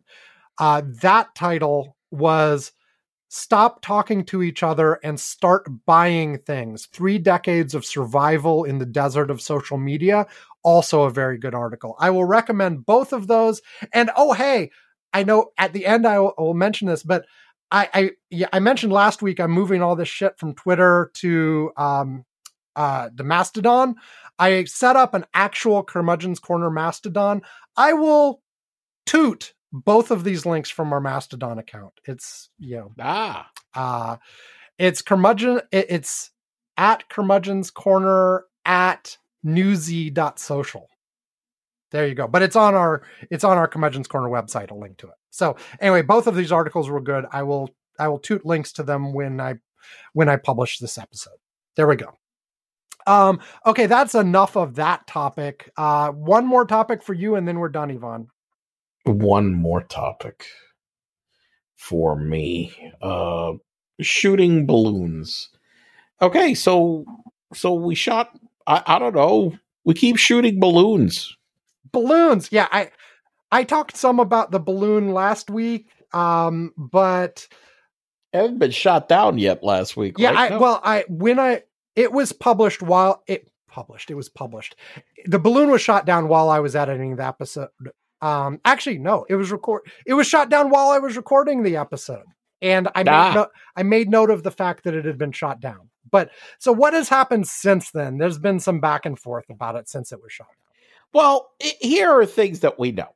Okay. One thing is that apparently there's a lot of these damn balloons that the Chinese have been using. Yes, apparently there's, at least 2 more we've found out about since this one, and a couple that apparently happened during the Trump, 3 that happened during the Trump administration that weren't properly identified as balloons at the time. Yeah. So there's been a number of these like going around, and not just over the U.S., but apparently the Chinese have a whole fucking fleet of these going around the world. Yeah, seems that way. And that as more information has come out, this entire like benign like explanation for it seems just to be absolutely bullshit. They're just weather balloons. Yeah, it just seems to be absolutely bullshit. And then I don't know, today, I don't know, I guess we're trying to get target practice for the F-22s. I mean, we haven't really used them for anything, thank God. Okay. Not that I was like looking for action for the F-22s, but so we want to spend lots of money on expensive missiles shooting down balloons. Yeah, well, at least well, to be fair, we're using Sidewinder missiles. Those are pretty old. I mean, old. Well, I say that they're not old. I mean, they've refined that design quite a lot over the years, but it's not most expensive. It's not the most expensive weapon and armament. But hey, we're getting the F-22s up to go. Like, hey, look at that! Look, we shot down a balloon. We used an aircraft worth $2 billion for it. There were good videos of the balloon being shot down by thousands of people with their cell phones pointing up at the thing. And then we got some officially released close pictures of the wreckage. Apparently I saw on TikTok at least one person who'd found some wreckage on the beach and called up the Defense Department or whatever. And they said, hold it in your garage until we get there to pick it up. That's cool. But now we shot down something else over Alaska. Yeah, I heard that. Now, they haven't said what the hell it is. Right. So I speculated on the Curmudgeon's Corner Slack that it must be Santa heading to Florida for vacation. Yes, of course. And, we just we shot Santa out of the skies. Yeah, exactly. Look, my rant last week was basically that, okay, I'm not saying that this is nothing. this is clearly something we have to pay some attention to, but the amount of people sort of completely flipping out about this last week was way overblown. It was way out of control, because even the administration has been saying, calm down, guys. Like, first of all, everybody spies. And yes. we have, we had our eyes on this. We did some jamming. We did some blocking. We don't think it made any significant intelligence difference, blah, blah, blah. Although even if it did, they'd probably say the same thing, I guess. But, it just seemed like the hype over this last week was way out of proportion to the actual problem. And it seems like this is the kind of scenario where, given you've got two superpowers, you want to sort of not escalate unnecessarily. At the same time, you can't do nothing. And the fundamental problem is that this thing was low enough this time that people on the ground were all noticing. Apparently some of these, this was at like 60,000 feet, and apparently a lot of the times they're more like 100,000 feet. So, but not just that, but the last couple what I was reading was that they had been over U.S. airspace for a very brief amount of time. Right. And this one basically was like doing a total cruise. Yeah. I mean, you have to protest. You probably have to shoot the stupid thing down. But you have to shoot the stupid thing down. Look, you have to shot the stupid thing down, in large part because really is to give the finger to Xi a little bit. In simple reasons, because you have to. Because if we did the same thing, can you imagine the uproar from the Chinese? I mean, come on. We sent Nancy Pelosi to Taiwan, for God's sakes. They were threatening war. Oh, yeah. I mean, they literally were threatening war. Yeah, I mean, it's just... And I think the administration has actually tried to be somewhat measured about it. It's not the administration that's been trying to make it bigger. I mean, the media had a field day because of course they did. This is a fun story, right? Yes. The Republicans had a field day because they're like, hey, this is an opportunity to yell at Biden for not being aggressive enough. He waited to shoot it down instead of shooting it down as soon as they knew about it, blah, blah, blah, blah, blah. It's just, I don't know. I felt it was extremely overblown, but again, you can't not do anything either. I think the administration tried to do, it's trying to be in the right place on this. It's everybody else that's like even more, I don't know. Now, again, and I said this last week, if this was, if they had a bomb loaded on this thing, whole other story, right. But, everybody spies. We do it. They do it. The Chinese have satellites that are covering the same areas. Maybe this could get some signals intelligence that the satellites couldn't. I don't know. But, fundamentally, it sounds like the administration is like, look, guys, we got this under control. I don't know. Just extra hype. Any other thoughts you have on this side?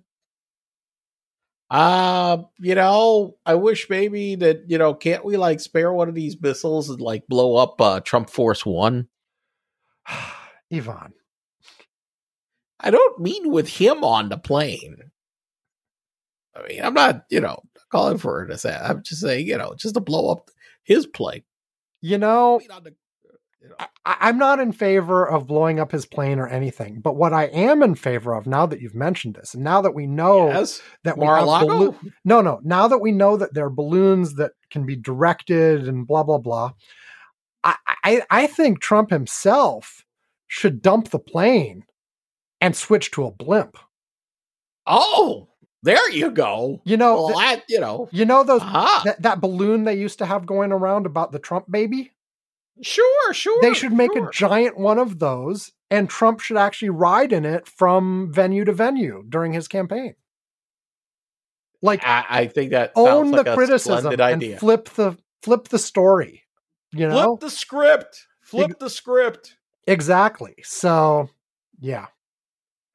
Okay. Wow. Are we done, Mr. Bo? If we have to be. Okay. I have one thing first.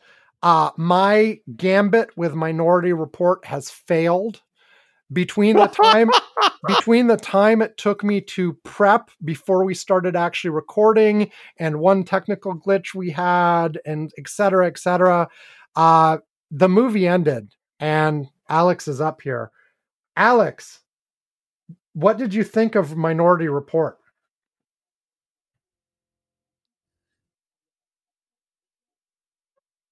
Okay. We don't need it. Thumbs up or thumbs down? Thumbs up or thumbs down?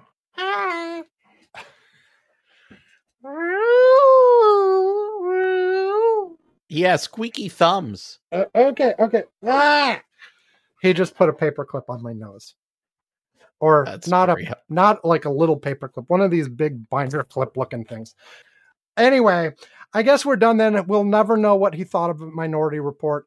So, as I said, curmudgeons-corner.com, you'll find all the ways to contact us, including the new Curmudgeons Corner Mastodon account. So it now shows my account, Yvonne's account, and the Curmudgeons Corner account. So please subscribe if you're on Mastodon, or follow, whatever it is. Follow on Mastodon and talk to us there.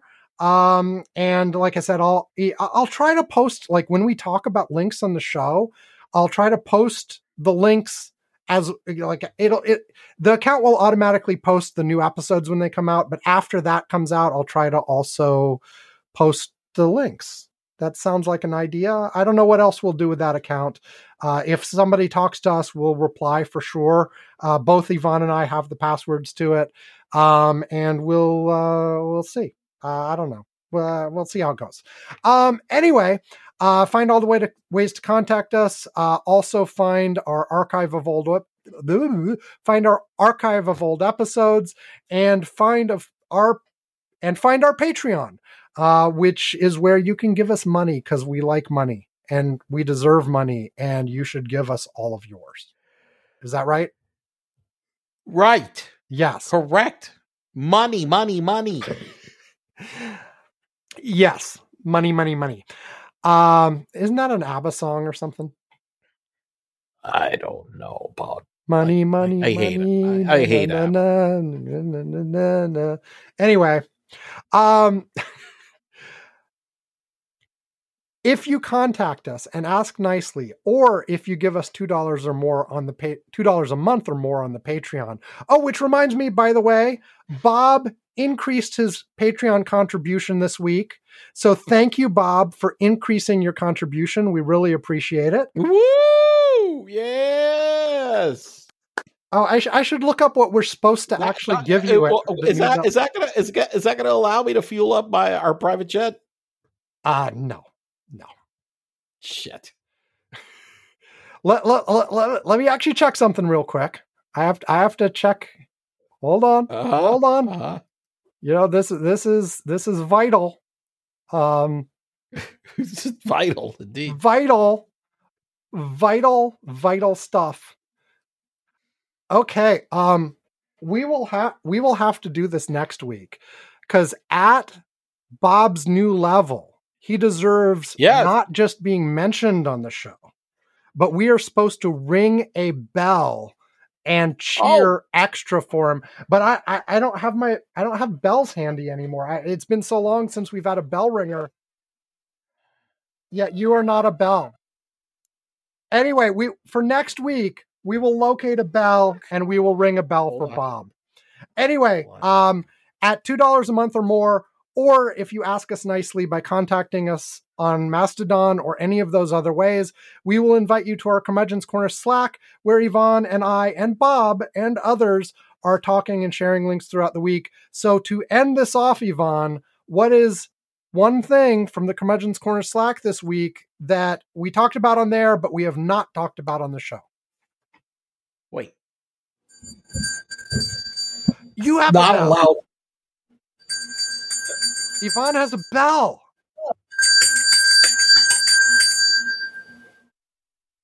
How's that? That was pretty good. I mean, I think we can still do better, but that was excellent. Where'd you find a bell? Okay. I must admit that was digitally enhanced. Cheater. Sorry. That's all I could do. Best anyway, I got right. Anyway, Give us the one thing from the Slack that you want to highlight this week. One thing from the Slack. We didn't mention there was a massive earthquake in Turkey. It's terrible. It's awful. Yes. I mean, I don't know how much we could actually say about it, or just that it's terrible. Yeah, it's just god awful. I mean, it's just so. But anyway, not much we can do about it. I mean, as we're recording, we're at 22 or 23,000 people dead. Many more people homeless. Many more people who had somebody in their family die, etc. It's horrible. Lots of people homeless. Lots of people dead, etc. They're still pulling people out of the wreckage as we're recording, and it's been a number of days. Still people alive as of earlier today that were still being rescued, and we're getting close to the limit where people usually don't, where they usually don't find any more. But as of earlier today, they were still finding people alive. So hopefully there'll still be more, but lots of people dead anyway. All right, so my story from the Curmudgeon's Corner. Oh, it wasn't the earthquake. Is a story that No, it wasn't the earthquake. Okay, we just talked about the earthquake, but it was a story that Sam shared, but that I had seen pretty much quickly when it happened. I follow a whole bunch of boat things, okay, because I love boats. I mean, I've boated all my life. I don't have a boat now. Oh yeah, for a while, but I've but I've boated for a long time. So immediately when this happened, these groups were sharing a video of this, and basically the video that at first started was a boat, which from the image is kind of hard to tell how big the boat was. It's about 35-40 feet. They're saying, and all of a sudden, there's a Coast Guard rescue swimmer out in the water trying to rescue somebody from the boat. You see somebody trying to get off the boat. And at the moment they're trying to get off the boat, all of a sudden this enormous wave. I mean, look, I've been out in the ocean a lot in my life. I've never seen a wave that big. Like in person. I don't think I have. And it just hit the boat sideways. It just flipped it over like a rag doll. Wow. And it was like, whoa, what the hell? Well, the story was a lot bigger than this. Apparently, the headline from the New York Times, the story that we shared on the Slack, was a sea rescue, a stolen boat, and yes, a Goonies angle. Okay. Because apparently the boat was stolen. Okay. To start off with that. And the Coast Guard didn't know this. So they rescued this guy, brought him back or whatever, set him on land. Okay, you're fine. Okay, off you go. And then they're like, find out, hey, guys, that guy stole the boat, and there's a warrant out to arrest him. They didn't know that when they saved him? I thought they... No! Okay. No, they had no clue. No. And they let him go. They have any idea. The authorities in Oregon said a capsized boat was stolen by a man who had paid visit to a nearby house made famous in the movie The Goonies. The twists continued. I don't understand. First of all, I think we all discussed, start off with the fact Sam has never seen the Goonies. I have not seen the Goonies. I never have had any interest in seeing the Goonies. I've not watched it. I'm sure it's on my list, and I'll add it again just to be sure. But yeah, I don't know. The rescued mariner, Jericho Labonte. All I will say is stolen the boat. Wait, I just want to say this. I have not seen the Goonies, but somehow in my mind, the Goonies got connected to the Gremlins. So I think of Gremlins. Not the same. I know. I think of Gremlins whenever somebody says Goonies, but they are not related at all. Except they start with G. Except to start with G. So that's okay. So they're related. Okay. All right. So continue. Sorry. So here, the rescued mariner, Jericho Labonte, had stolen the boat from a nearby marina in West Mooring Basin in Astoria, according to the police. And a few days before that, he left a dead fish on the steps of the house made famous by the 1985 film The Goonies, which follows the fantastical adventures of a group of children following an old treasure man. Mr. Labonte filmed himself dropping the fish off at the house, calling out the movie's signature line, "Hey, you guys," and posted it to Facebook. Mr. Labonte was arrested Friday night in Seaside, Oregon, about 17 miles south of Astoria, on charges of theft, endangering another person, unauthorized use of a vehicle, and criminal mischief, the Astoria police said in a statement. But Mr. Labonte, who is originally from British Columbia, was also wanted by Canadian authorities on charges of mischief, criminal harassment, and failure to comply. So, so that was like out there, and it was just the video of if you guys haven't seen it, it's just stunning. I mean, the average wave height there was 20 feet when this was going on out at sea. I mean, the waves are just ridiculous. They tried to approach the boat with another rescue boat, but it was just the conditions were just impossible. There was just no way to do a rescue out in the ocean. And so they sent in the diver, and man, you see this boat just roll, going over these waves that were 10 foot plus or whatever, and then just this one massive wave just came in and just boom, just knocked it out. But yeah, apparently this guy, he stole the boat. So probably he didn't know how to handle a boat and just, took it out there and destroyed. Wait, he didn't steal a properly experienced captain along with it? Apparently not. Apparently he forgot about doing that part. Okay. Yeah. Look, it's not the first. Listen, I've heard a lot of boat thefts. It's the dumbest. I mean, boat thievery by people that know how to handle boats, that happens. And, those people, especially one thing that we've had that I've seen is taking boats out to the Bahamas or something, whatever, that have outboard motors to steal the outboard motors. The outboard motors are very expensive. I mean, an outboard motor can run you to a brand new one like $60,000, $70,000 each. So you take a boat out with has 2-3 outboard motors. I mean, you just stole, maybe a few $100,000 worth of engines, okay, from a boat like that.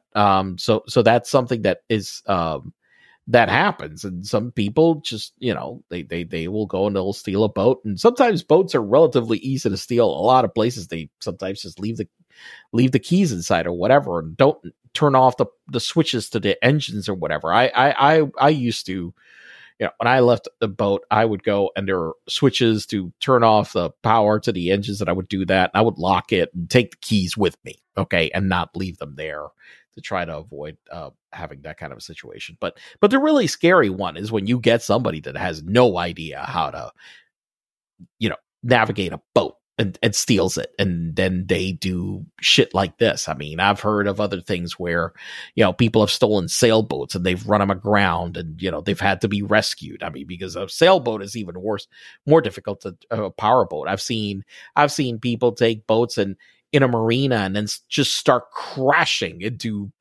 other boaters. Just start, it's like a boat demolition derby. And getting on a boat in order to get this person off, especially boats are big, heavy, they hit somebody, they kill somebody pretty easy, So yeah, it's a very difficult thing. So anyway, okay. So yep, somehow we had, I don't know, somehow that made the cover of the New York Times. Nice. So we will end it here. I will say Alex is gone again, and so I feel safe saying, regardless of him not wanting to share, I know he liked the movie because he didn't come up here until it was over. So because if he'd hated the movie, he would have come up here to complain. And so anyway, that's it. Hey, everybody, stay safe. Have a good week, and we'll talk to you next time. Goodbye. Bye-bye.